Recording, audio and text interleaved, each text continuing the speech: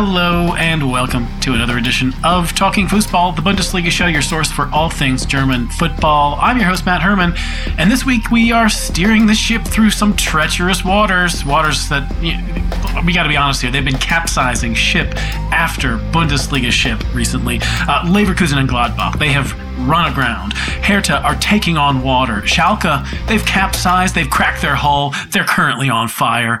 With me this week to rescue as much of this league as we can is Nick Veldhagen. How are you approaching this mission, Nick? Well, I mean, to be honest, we've had a bit of a hectic news weekend, so I'm currently considering to take some medication to stay calm and collected in the face of all of these things. I mean, when Friday night came around, my only worry was that night was coming down, fog all around, and the beast was leaving his bloody home. Smell of blood in the air. Yes, Martin Hinteregger was at the Weserstadion. More on that later on. But, ever since Friday night, things have gotten in crazy town. Yeah, there is Sturm, there is Drang going on in the Bundesliga. We're going to try and get through all of it. We'll be looking at the massive personnel turnover at Schalke. How could we avoid that? The rather more modest changes going on in Bielefeld, puzzling conk-outs happening to two Champions League aspirants at the worst possible time. And because we need some positive news too, the sudden consistency of the Red Bulls.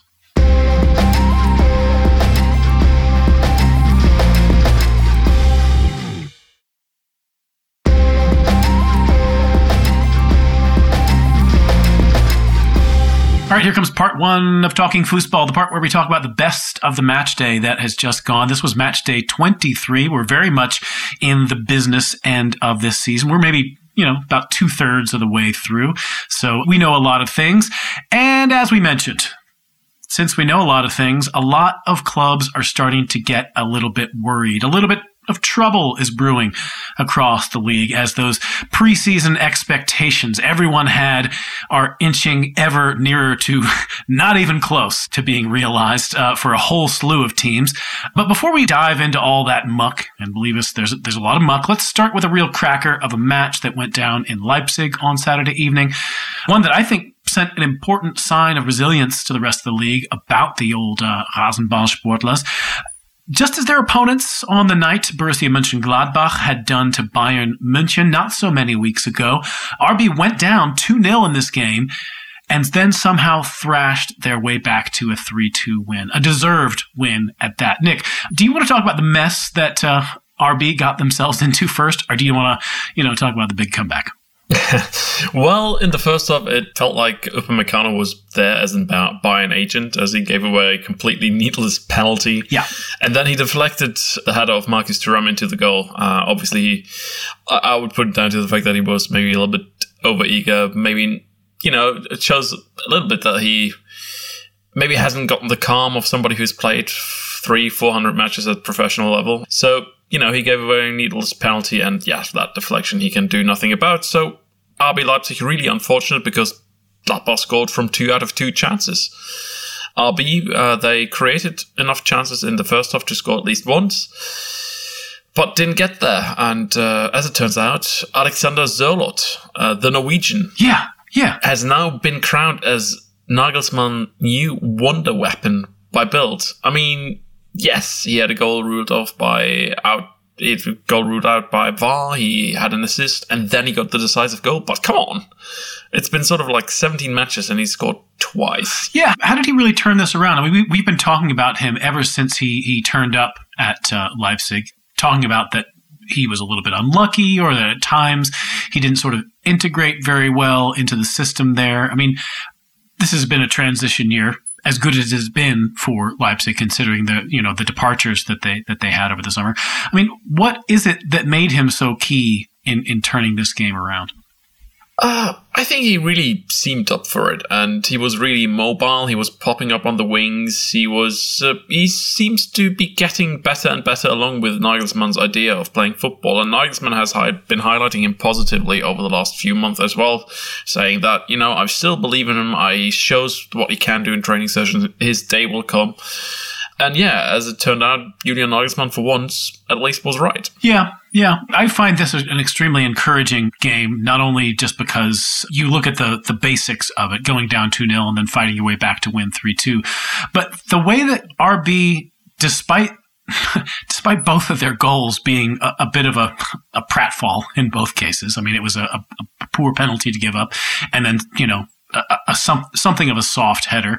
They didn't lose their cool. They basically looked better throughout this game, even being down 2-0. They had the sort of run of play. They were controlling the game, and they played like they knew that. I thought this was super encouraging for us to, if we're looking for a sustained title push from this team, and I think most neutral fans are, even if we have serious reservations about RB, it looks like pretty likely we're going to get it. Yeah, absolutely. I mean, they do have a few matches before the match against Bayern. I mean, they're taking on Freiburg, Frankfurt, and Arminia Bielefeld. The biggest pitfall for them is probably going to be Frankfurt there. But, up until that point, if they take as many points as Bayern, they still have their destiny in their own hands. And, to say that at this stage of the season is kind of refreshing. I mean, they are within 2 points of Bayern München. So, yeah, definitely in with a chance. And that match on matchday 27 is probably going to be a rather fiercely contested affair if indeed RB Leipzig manages to just be 2 points behind Bayern München. Yeah, interesting constellation going on in terms of who is playing whom when. We had a question actually from, something of a third party, let's just say. This is from BVB ATL, hello, Atlanta. They want to know, how likely is it that we're going to get RB on top of the Bundesliga come the end of next weekend? And I think what he's referring to there, and we'll probably be talking about that some down the line, but, Bayern do not have a very easy match coming up next week. They are home to Dortmund. Dortmund seem to be, playing a little bit better lately. And Leipzig, as you said, they are away to Freiburg, which is not very easy, especially for them. Freiburg is a bit of a bogey side for them. But, on paper, they should win that game. Yeah, they should. I mean, both teams should win their matches on paper, especially given by how Dortmund have fared over the last few weeks and months. But, Dortmund have found some consistency, and hey, Dortmund have actually done rather well against bigger sides in the league. So that Dortmund's match against Bayern is probably the biggest banana peel out of the two of them if I had to pick one of them. So, you know what? I say chances are wrong. Yeah, I mean, if I was a betting man, I wouldn't bet on it, but I cannot exclude it. I like that. I think, I think the chances are certainly not, they aren't favorites to be top next week, but I think, with the right roll of the ball, it could very easily happen. Before we dip too far into that subject, we were going to be talking about the game that some call Der Klassiker at some stage. I do want to talk about the other side of this result, which is to say Gladbach. Gladbach certainly would have gotten their hopes up leading 2-0 in Leipzig, especially, not putting in the greatest of performances, but having that cushion. They blew it, as they have done on a few occasions lately, especially as the rumors swirled more and more around Marco Rose, as Marco Rose made it public that he's leaving, he's moving on. This team seems to be sort of in search of itself again, and this is not a good time for that. They're down to 9th place in the table.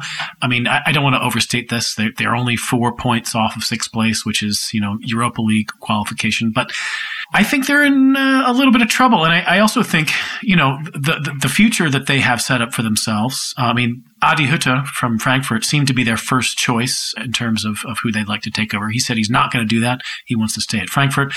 If they're not in the Europa League, some of these alternatives, the young boys coach Gerardo Seoane or Jesse Marsch from RB Salzburg, is a team that finished 8th, 9th place in the Bundesliga going to really catch their fancy?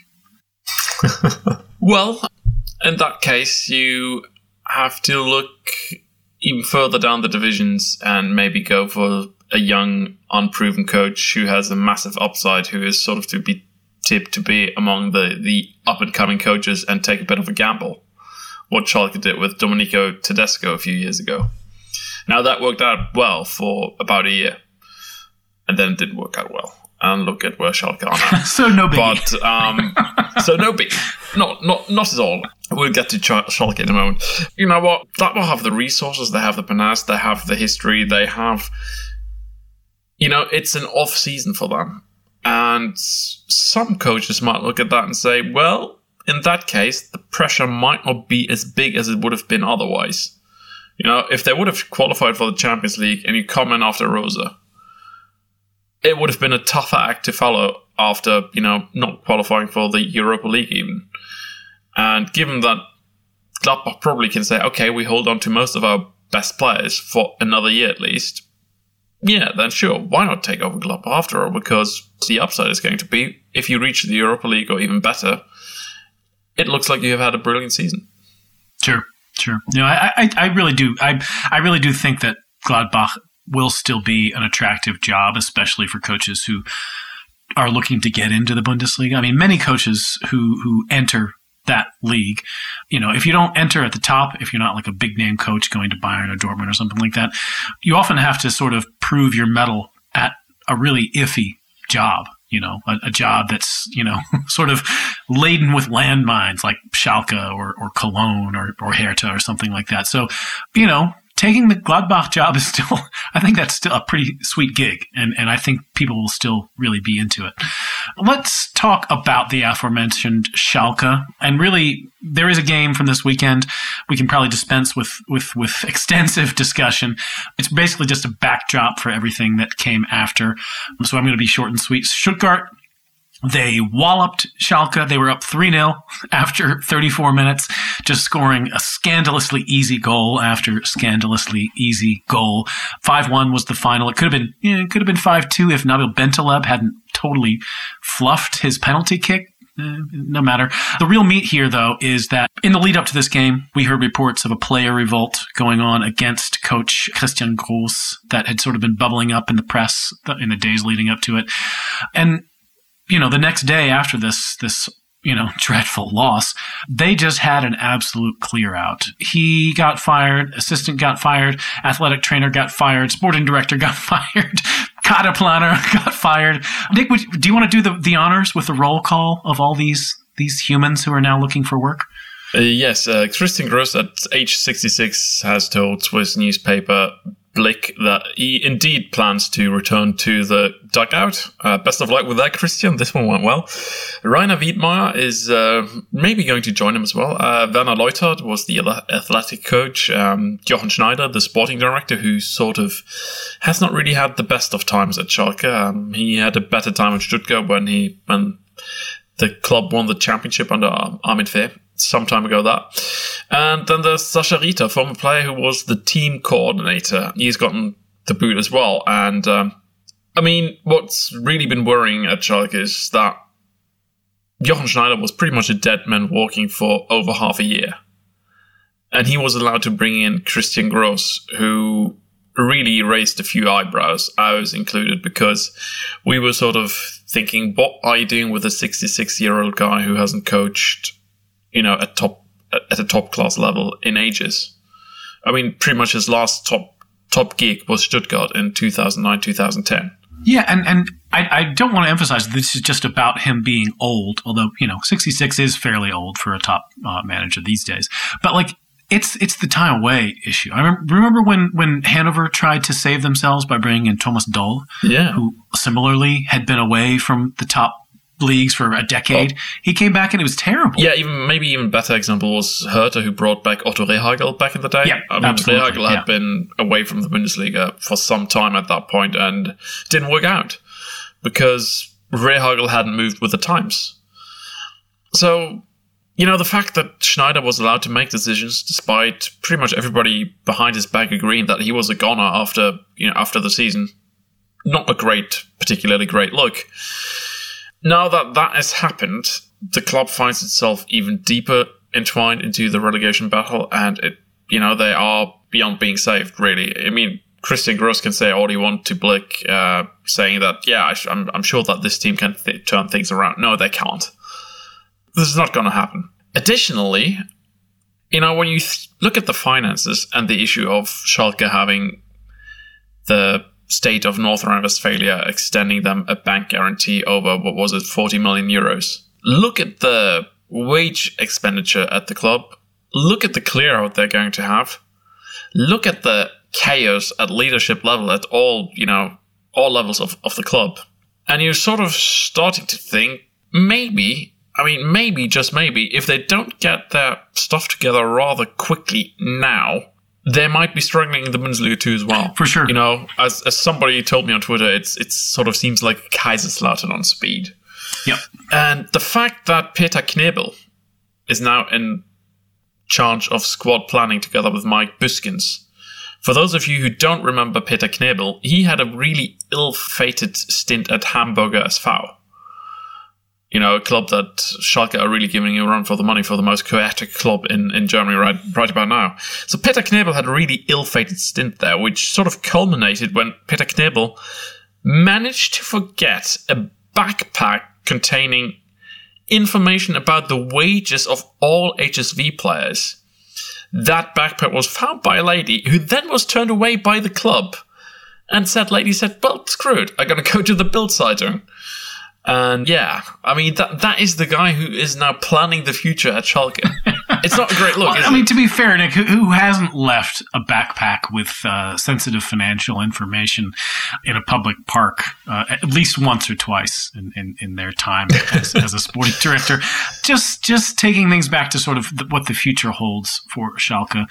They obviously, if they got rid of pretty much everybody who has anything to do with either the on the pitch product in a coaching sense or as in a sort of planning sense, do they seem to have a clear plan for the future? Peter Knebel is going to be taking over, at least on an interim basis, as a sort of sporting director figure. Mike Buskins, one of their, former, Eurofighter, their UEFA Cup winning side, people who's acted as a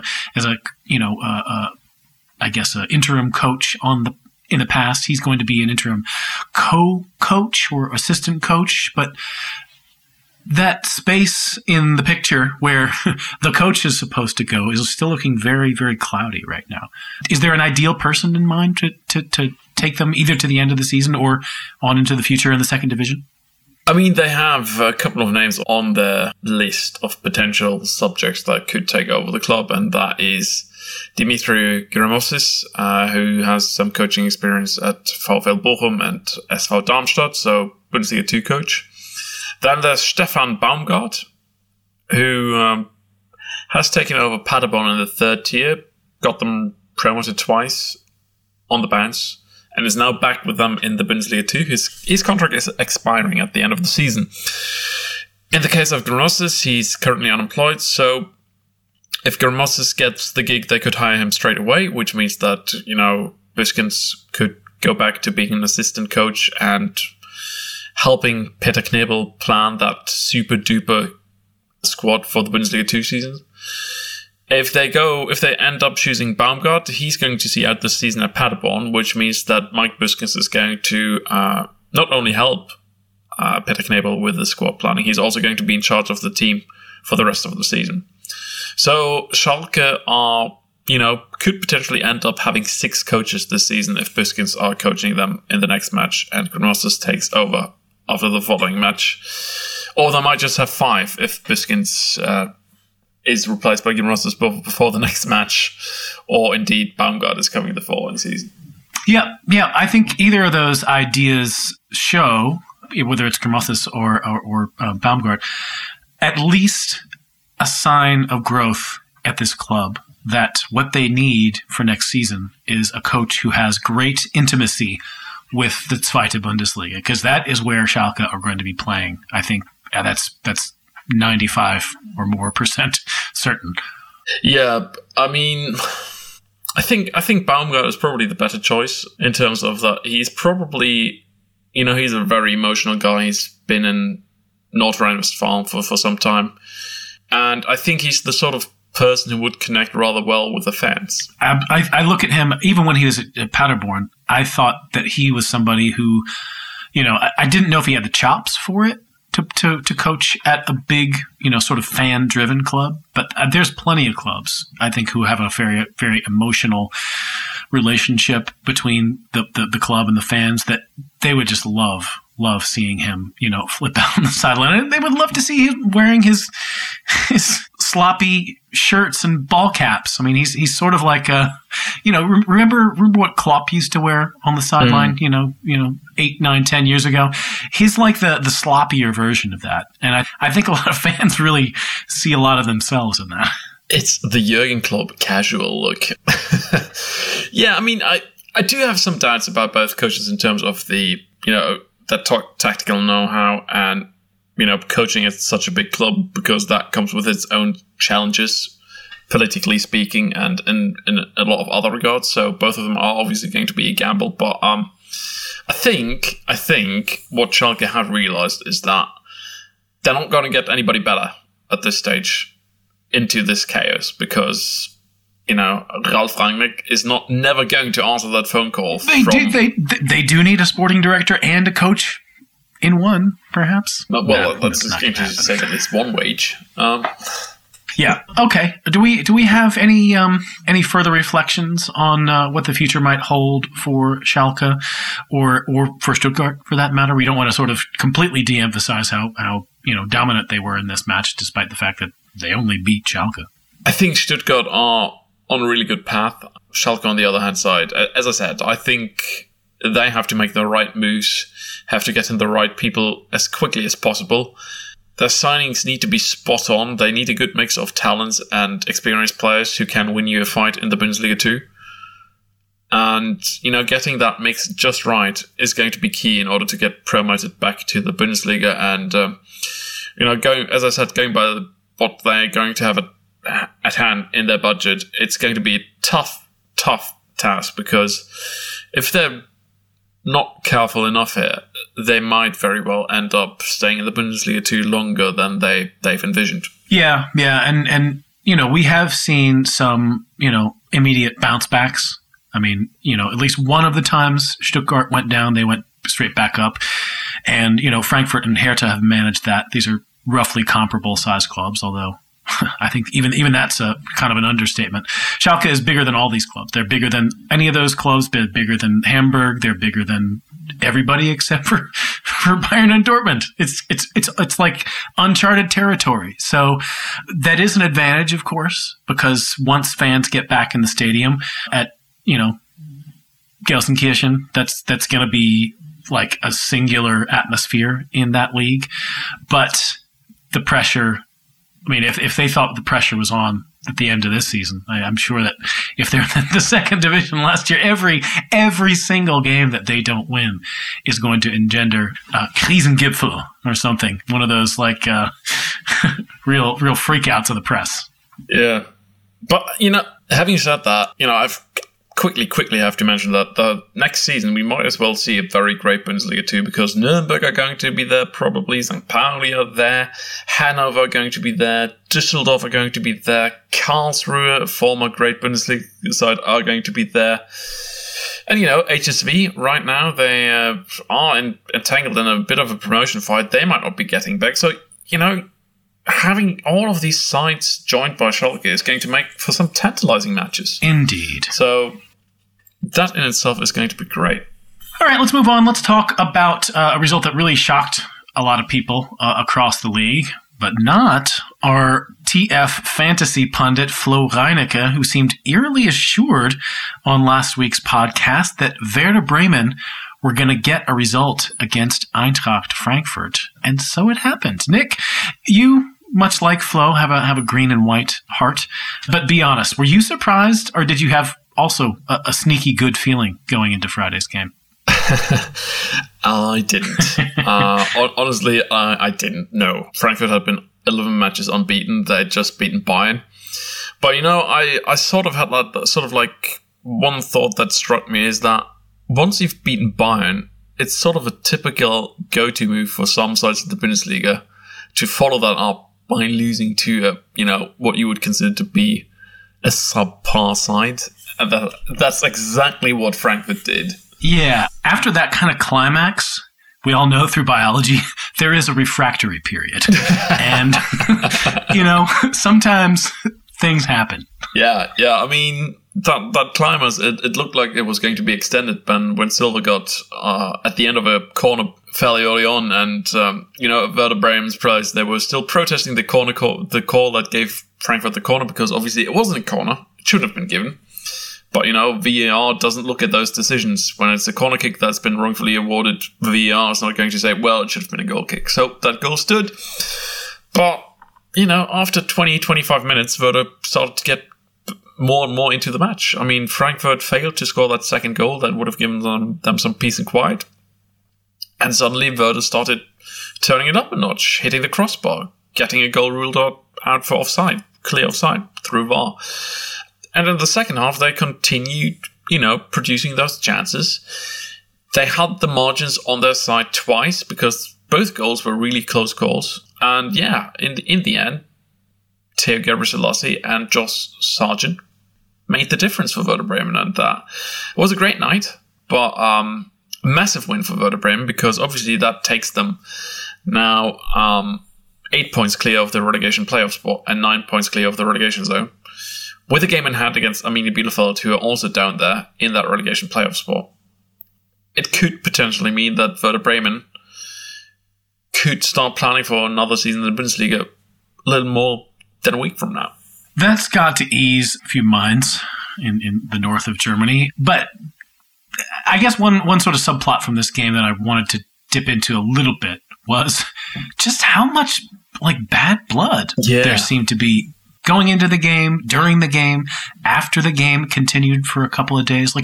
These are not Bremen and Eintracht.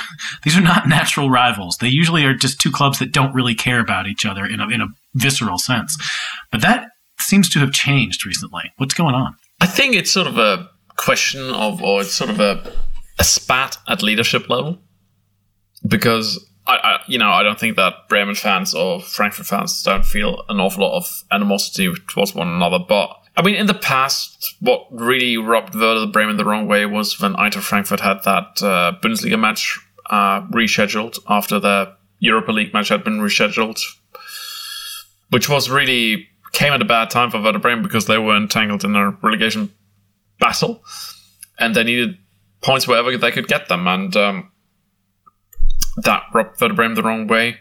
Then there was that tackle of Filip Kostic on Ömer Toprak, which sidelined Toprak for quite some months. Adi Hütte, after another match, demurred that Florian Kohfeldt was too loud on the sidelines, saying that it isn't good for his heart. So there have been some sort of verbal attacks going back and forth between the two sides. And now what Frankfurt are saying is that Bremen's supportive staff sitting in the stands were, being too much involved. They were swearing. They were protesting referee calls too much. And they didn't, Frankfurt didn't take well to that. Thank God for Adi and Freddie that fans are not going to return to the stadium for some considerable future. But, it's, and on the other hand side, you've also had Martin Hinteregger, and let's not forget that, who said that he particularly enjoyed playing against shitty players, especially Davy Selke, which in turn meant that Bremen's players, had a go at Martin Hinteregger verbally on the pitch, which in the end almost ended up in a fist fight between him and Niklas Füllkrug as they were going back into the dressing room. Bruno Hübner and Florian Kohfeldt also almost got to blows going back into the dressing room. So it's sort of like a case of there's a lot of, there's not an awful lot of love lost between the leaderships or the players, but it's really hard to tell where it all started, is it? But it's sort of like a thing that has developed over the years. And to think that Frank Baumann, before he hired Florian Kohfeldt, even spoke to Adi Hütte about taking over Werder Bremen, it now seems, such a strange thing to think about. Yeah. One name that was sort of sandwiched in there briefly, although he didn't get really involved in this particular spat. We got some not quite news, but it's inching ever closer toward news. Sky Sports Germany are saying that Freddy Bobic, basically what a lot of people believe is sort of the architect of Frankfurt's success over the last 5-6 seasons or so, is on his way out. there. It's not exactly clear what his next move is, but the rumors are starting to swirl more and more that he is interested in taking over Michael Preet's old job at Hertha BSC. This is a kind of interesting development, not only for Frankfurt, who, I think probably owe a lot of their success to some of the work that he's done, but, for Hertha too. Hooray. Yeah, I think at the end of the day, guys like Frede Bobic are probably going to go where they are figuring that they can have the biggest impact and the most success. And Hertha does have a lot of untapped potential. They have a big-time investor who seems to be willing to put a lot of money into that vanity project of his. B, there's a lot of untapped fan potential there. C, you know what? If Hertha were to get to the Champions League, they could also generate an awful lot of sponsorship deals and get in money rolling that way. And additionally, Berlin is an attractive city to get players to, but so is Frankfurt. So that is sort of, I would say that's on level par. Even though if I were to choose, I'd probably prefer living in Berlin. Come on now. Frankfurt has a bigger, better airport, but I know where I'd rather live. Yeah, I mean, I know where you have lived. You have lived in Berlin. Sure. No, I like Frankfurt too, by the way. Yeah, airport is great. Hausmann's good craft beer selection. But I mean, I think that's pretty much his thinking there. But as that thinking is, and if that is indeed his thinking, you have to say it's also a huge gamble on his part, because you never know with guys like Lars Windhaus when the money's running out, when he's going to find out that he's bust again. Or if he just loses interest, if he wants to sell this club to somebody else who's not going to put as much money into that project.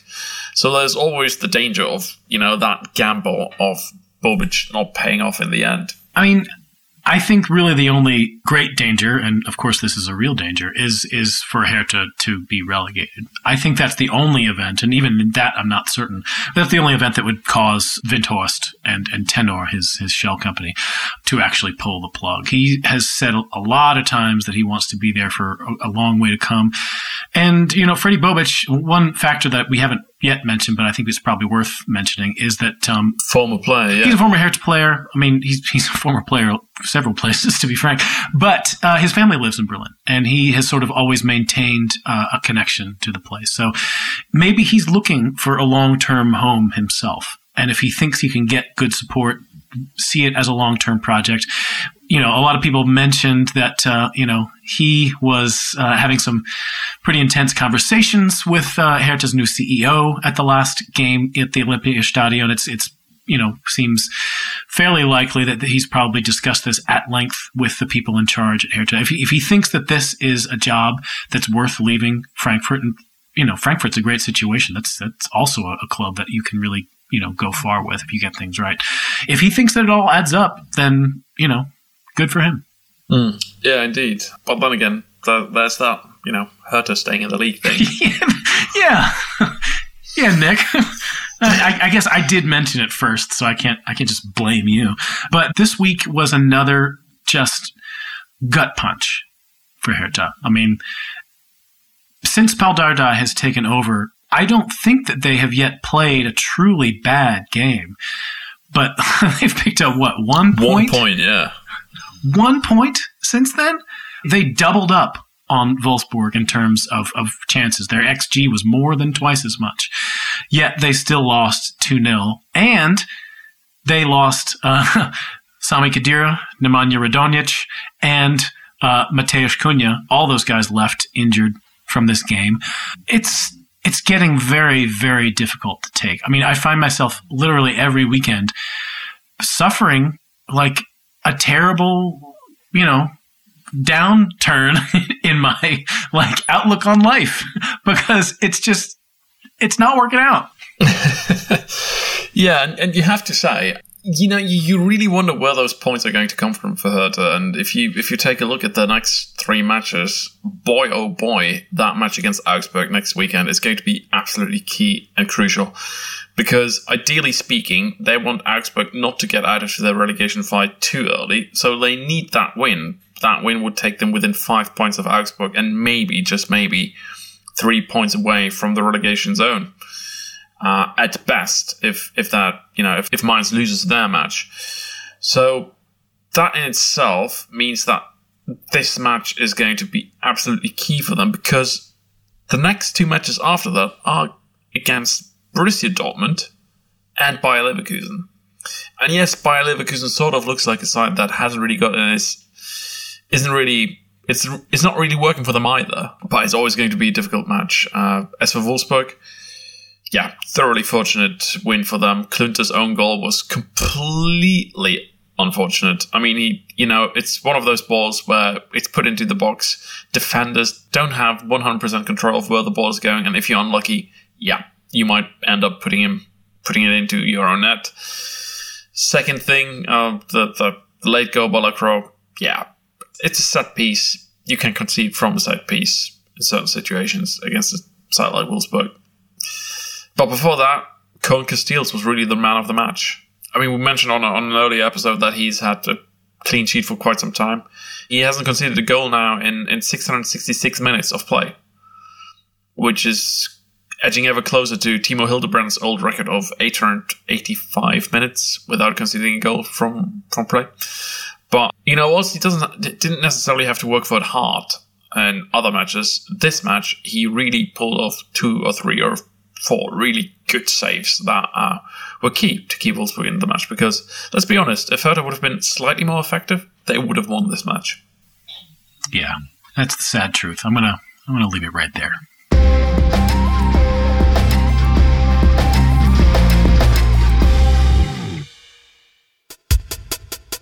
Hey y'all, it is Matt Herman here on Talking Foosball. I want to tell you about Blue Wire Hustle. It's a brand new program where you can host your very own podcast here at Blue Wire. Hustle, it was created to give everybody the opportunity to take a podcast to the next level. Or if you want to host a podcast and you don't really know where to start, Hustle is a great place to start. As part of the program, you're going to receive personal cover art, Q&As with Blue Wire's top podcasters, access to a community Discord, an e-learning course full of tips and tricks. On top of that, we're going to help you get your show pushed out to Apple, to Spotify, Google, Stitcher, other listening platforms. And the best part is it only costs $15 a month. That is basically the same rate as other hosting sites would charge you just for initial setup and putting your pod out into nowhere. Whether you're starting from scratch, if you have an existing show, that's also good. If you want to grow it, Hustle is an open door to leveling up your sports podcasting experience. Okay, acceptance into this program is limited. Get your application in today. To apply, go to bwhustle.com/join. Check out the description box for this episode to find out more. That is bwhustle.com/join.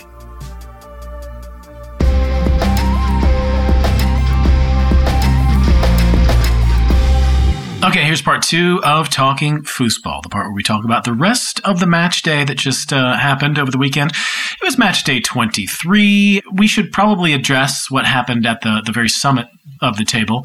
Last week, Bayern coach Hansi Flick said he wasn't looking for excuses when, faced with the fact that his team had dropped 5 points from the last 2 matches. But he said that, you can't really get away from the fact, excuse incoming, that the team had been missing some very vital players. Leon Goretzka was one of those guys who had been out for some time due to, some COVID issues. Thomas Müller, of course, was in that category.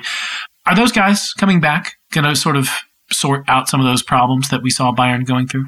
I mean, you definitely saw a change to Bayern's performance in midfield once Goretzka was on the pitch, because he really tied things together for them. I think Kimmich and the Bayern midfielders probably miss Goretzka because, you don't necessarily spot him all the time in midfield, but he does a vital job for them.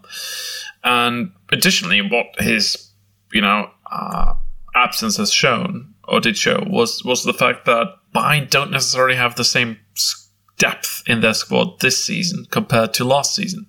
But yeah, Goretzka returning was a great thing for Bayern. Obviously, he provided, I think, 2 or 3 assists. Additionally, you had Robert Lewandowski getting another couple, and he's getting ever closer to that Gerd Müller record.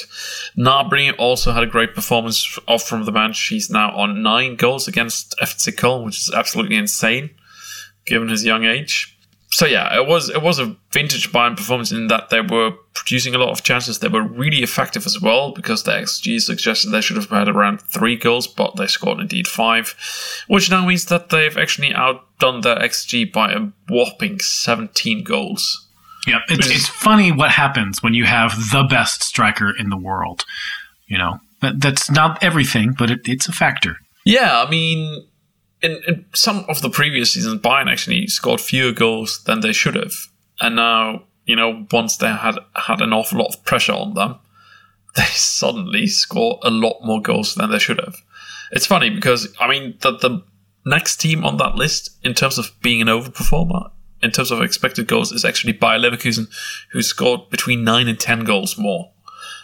But, you know, the rest of the teams of the league, they are far, far away from such numbers. Yeah, I guess we probably should talk about who, you know, Bayern are playing next weekend, and we can sort of do that first by mentioning their performance on the weekend. This was, you know, Borussia Dortmund, of course. Der Klassiker is on tap. They pretty much got a dominant performance in a game that they should naturally dominate. They beat Bielefeld at home 3-0. It's got to feel nice for Dortmund fans to get some predictability. You know, you look at that fixture on the schedule, you think, all right, that should be 3 points.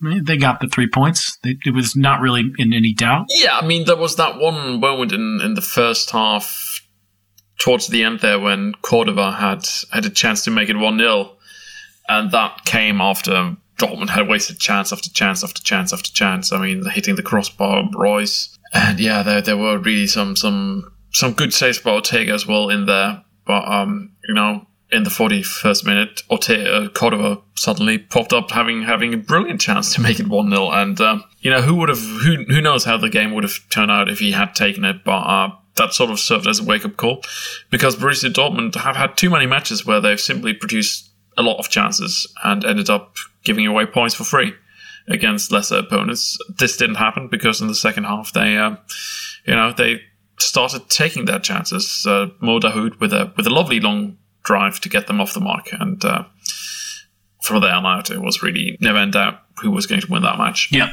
We saw some of the vintage Dortmund stuff that everybody likes to see. The sort of, you know, quick interplay, moving up the pitch at speed with, you know, a lot of combinations, especially that goal that I think Renier finished off, that, you know, went through Sancho and Haaland and it was, you know, I'm not going to say they're going to do that to Bayern, but it's good to see them, you know, working their way up to a big game by getting a good attacking performance.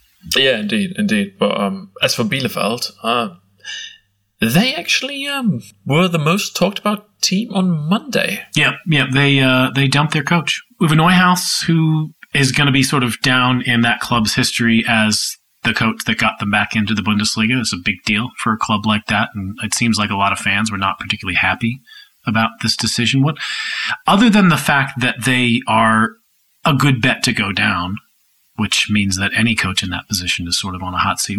What lies behind this decision? Well, I mean, if you take a look at like a cursory glance, you have a club that said at the start of the season, we are going to fight against relegation, and we are going to do so for the entire season. So right now they're in 18 points, same amount of points as Hertha, and the position ahead of them. And they are on the relegation playoff spot, which means that if they should finish in that current position, they still have the destiny in their own hands. And that is pretty much, I mean, if you would have asked the officials at Arminia Bielefeld, would you be happy with a 16th spot in the Bundesliga and take it here now, if I could guarantee you that spot at the start of the season, all of them would have said, yes, we would gladly take that position, because Arminia Bielefeld has the smallest budget in the league. So it's not really about where they are on the table. It cannot be. Because when Neuhaus came in 2.5 years ago, he took over a side that was struggling in the Bundesliga too.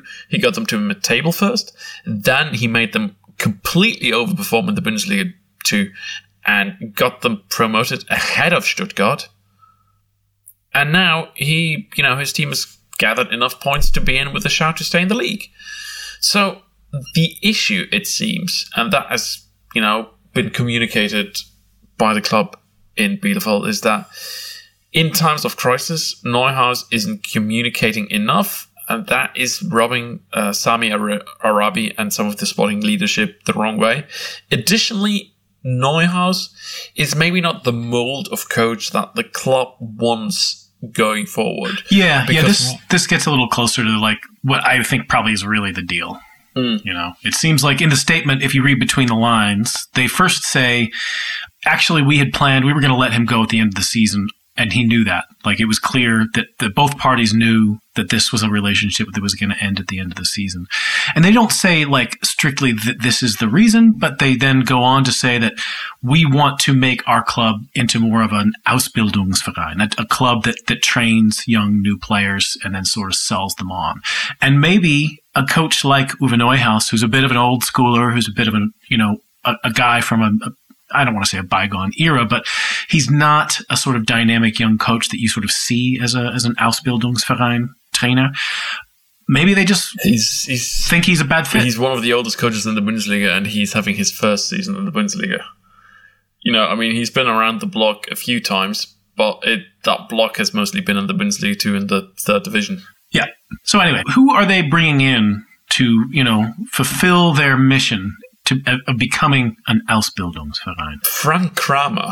When I tweeted that, journalist Michael Jokin, brilliant guy, follow him on Twitter, writes great articles, remarked that they probably brought him in because Cosmo Kramer wasn't available. But Frank Kramer, his managerial experience at top level is not really that extensive. He had a dreadful time as an interim coach at Hoffenheim.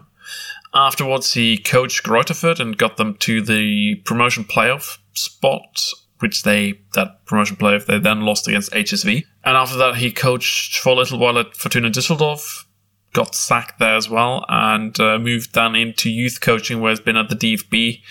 And of late, he's been in charge of the academy of Red Bull Salzburg. Yeah. Now that sounds like a guy who you want to be in charge of a club that is training for the future. Someone who is dealing with RB Salzburg academy players. That's, at the moment, that's very much in vogue. Yeah, and I mean, maybe having an in at RB Salzburg and getting some of the academy players, because some of those academy players, let's face it, are probably not going to be good enough for the first team squad in Salzburg, but they may be able to do, to help out Arminia Bielefeld. Yeah, I mean, we'll see. I mean, I think it's a great accomplishment to have Bielefeld in with a shout to stay in the league at this late stage of the season. But if they're thinking in the long term, I get it. Yeah, I think that change would have made absolute sense at the end of the season. But, that thinking that we have to get that new impulse, we have to do that now in order to make sure that we stay in the Bundesliga. It sounds awfully reactionary, and you know what? I'm not a fan of it. I think it's disrespectful to Uwe Neuhaus and the work he's been doing, because obviously the work he's been doing at Bielefeld speaks for itself. Indeed. All right, speaking of staying in the Bundesliga at all costs, this week's Rescued from Oblivion edition is very much on the money there. It is Mainz and Augsburg and the tale of a misfiring goalkeeper. Take it away. Here comes Reese. Reese, you're here to rescue a game from Oblivion, as is your job. Last week, we really did kind of stretch the believability, the applicability of this term, but I really feel like this week, this is like the platonic ideal of a rescued from Oblivion game. I mean, this is one that I believe, considering the quality of these two sides as well as the sort of fan impact within the Bundesliga, it's hard to get closer to Oblivion than this.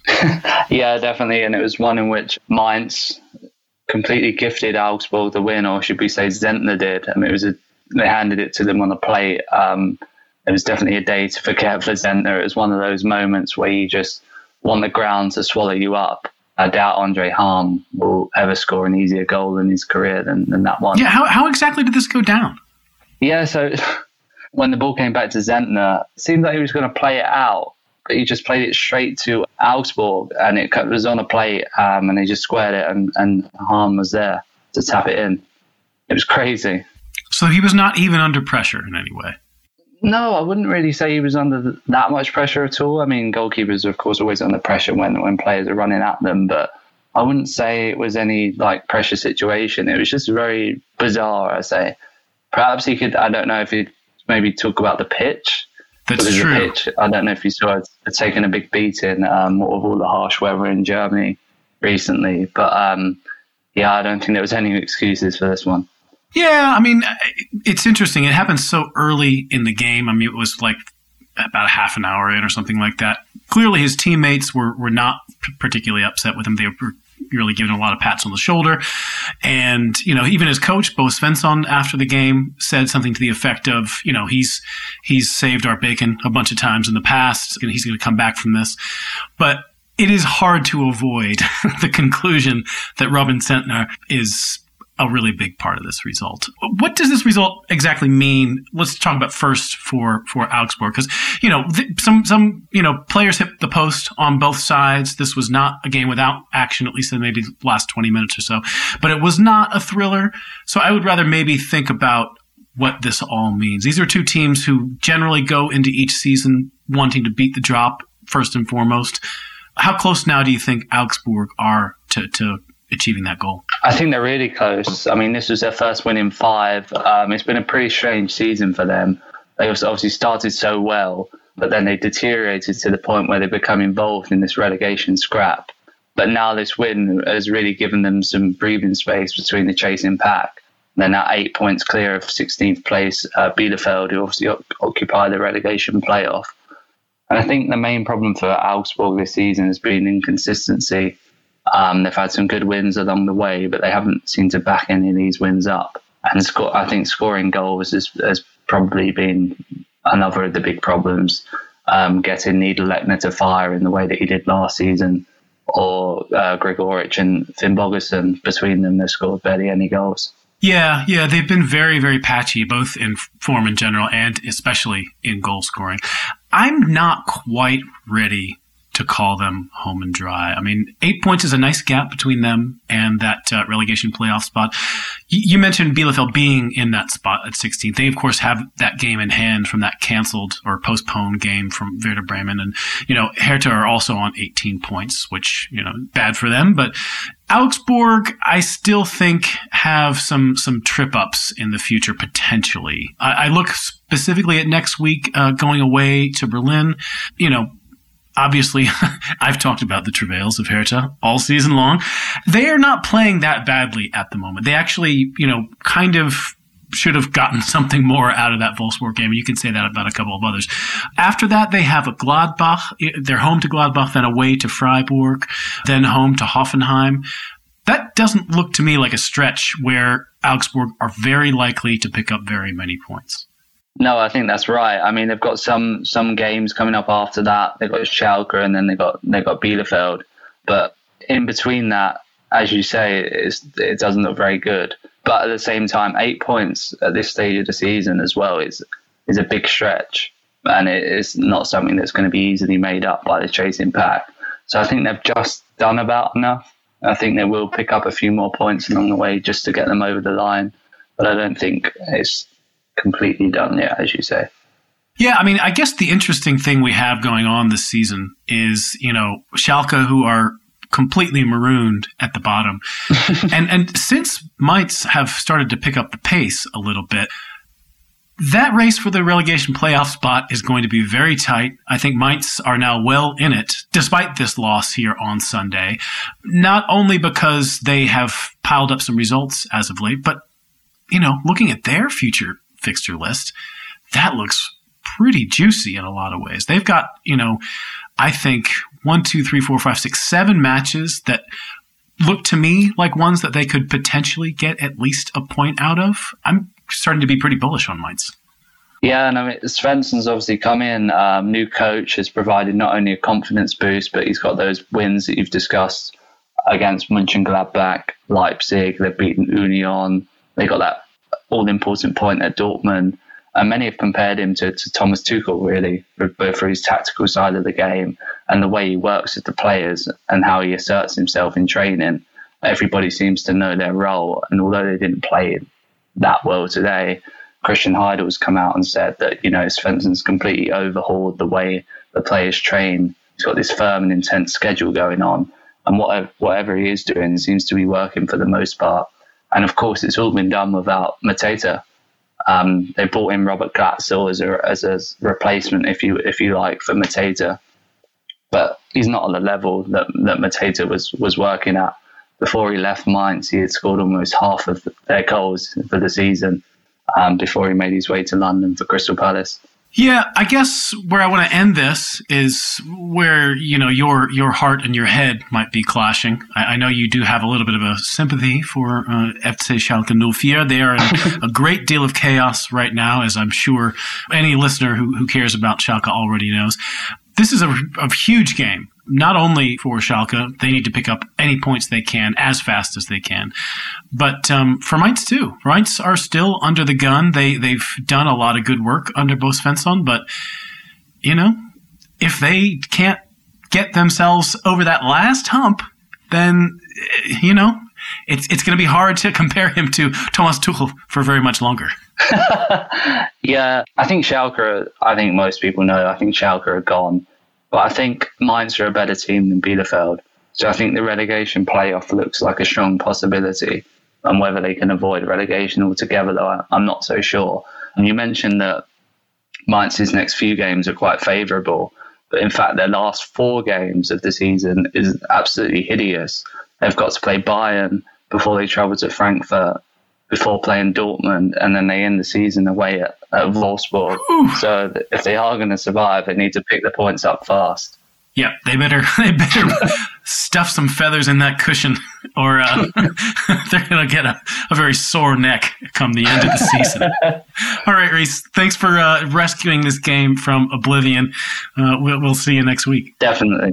All right, let's talk now about a couple of teams who, have no business with relegation. I mean, Hoffenheim was down in the dumps for a little while, but they have sort of picked it up a little bit. And Union, of course, all season, despite the doubters like me, have actually been a really solid side all season long and have sort of been flirting with Europe.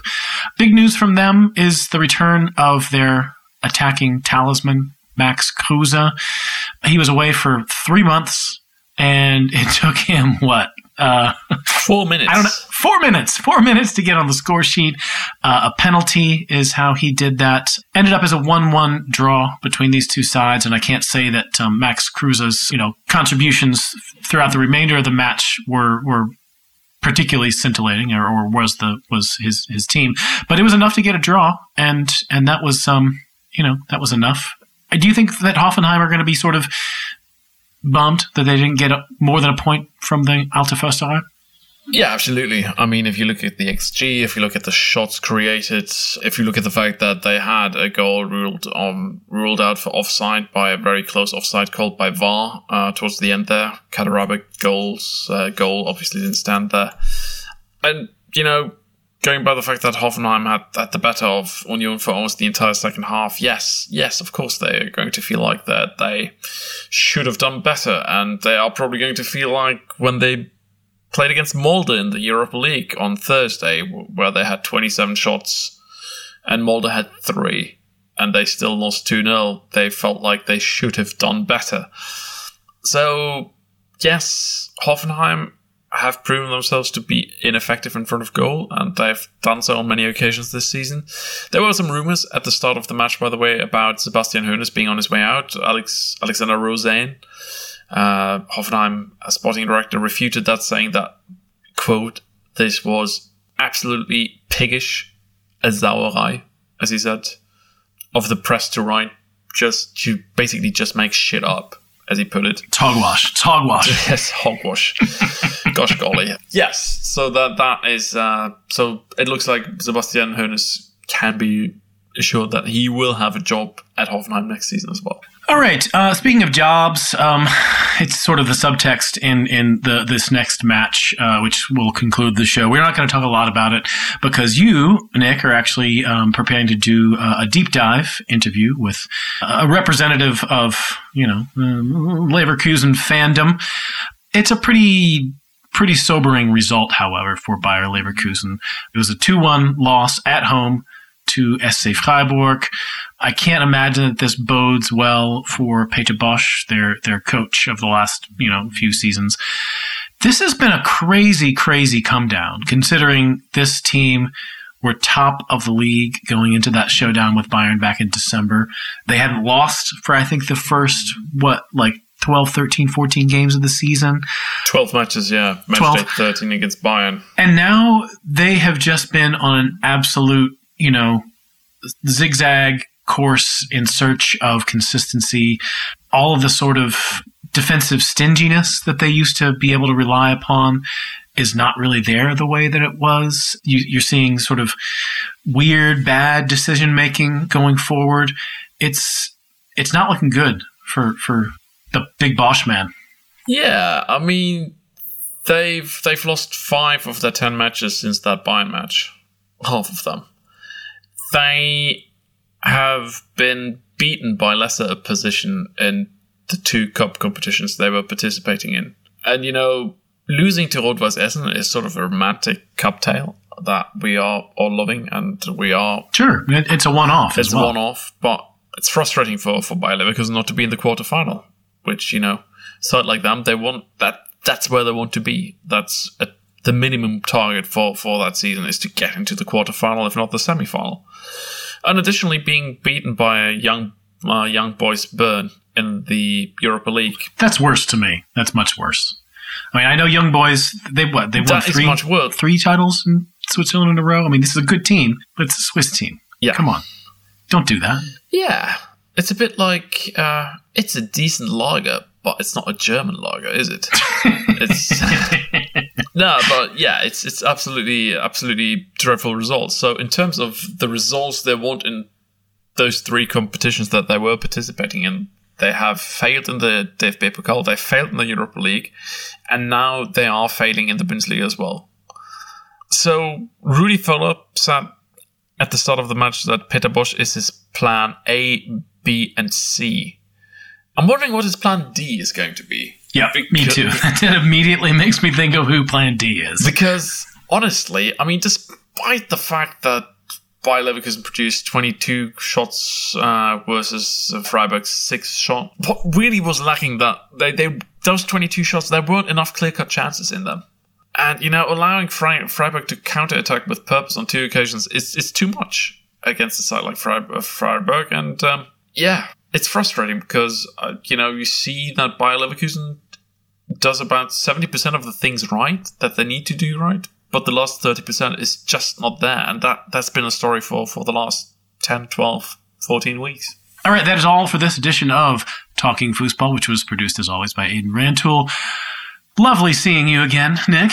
Great to see you again, Matt. And thank God you worked out what was failing on your computer before we got online tonight.